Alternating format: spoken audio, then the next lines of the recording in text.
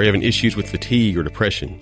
Are you having problems focusing? Do you have insulin sensitivity issues or possibly even having these food cravings that you just can't seem to help control?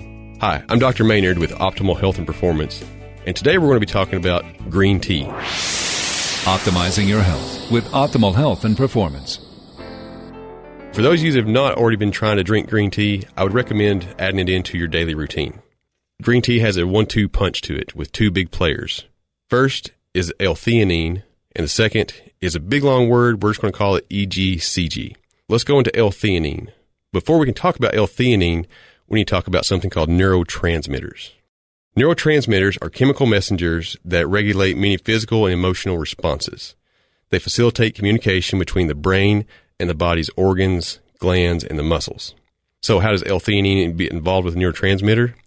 L-theanine is needed as a precursor to help create all these neurotransmitters. You're saying, what's a neurotransmitter? You may have heard words like serotonin, dopamine, norepinephrine, epinephrine, things like that. That's your neurotransmitters.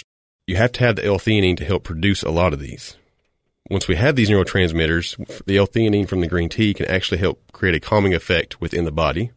It can give you a sense of well-being, helps improve cognition, and also reduces physical and mental stress response. Now, the second part we talked about earlier, EGCG. So EGCG can be looked at two ways. One, as an antioxidant. When we look at it as an antioxidant, research shows that it can be 25 to 100 times more powerful than vitamin C and vitamin E. I'm not saying stop taking vitamin C or vitamin E, but this is a good addition to that. Research has also shown that EGCG can help reduce fasting blood sugar and hemoglobin A1C, as well as help in response to cardiovascular events. The other way EGCG works is as an immune modulator.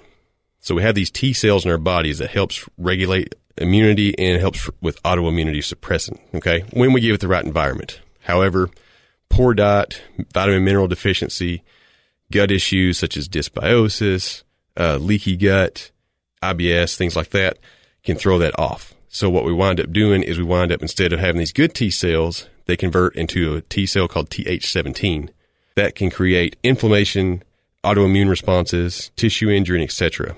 But that EGCG within that green tea can actually help that conversion from not happening. So we still have those good T cells modulating and having a good, healthy immune system. Where do I get the green tea at? Fortunately, you can get it at a lot of places. You can get it in any of your local stores, your health food stores. We carry it in our office. Just the main thing you want to look for is make sure it's a non-GMO and organic. Some of these will contain caffeine, some may not. Start off by drinking 1 glass a day. If it has caffeine, you may be sensitive to it. If it doesn't make a sensitivity to it, then go ahead and try drinking 2 a day. I would not recommend anything beyond 2 a day, but we can work your way up to that. Hope this has been some helpful information. I'm Dr. Maynard with Optimal Health and Performance, and have a great day. Optimizing your health. To find out more on this and other health topics, contact Optimal Health and Performance online at ohpcookville.com.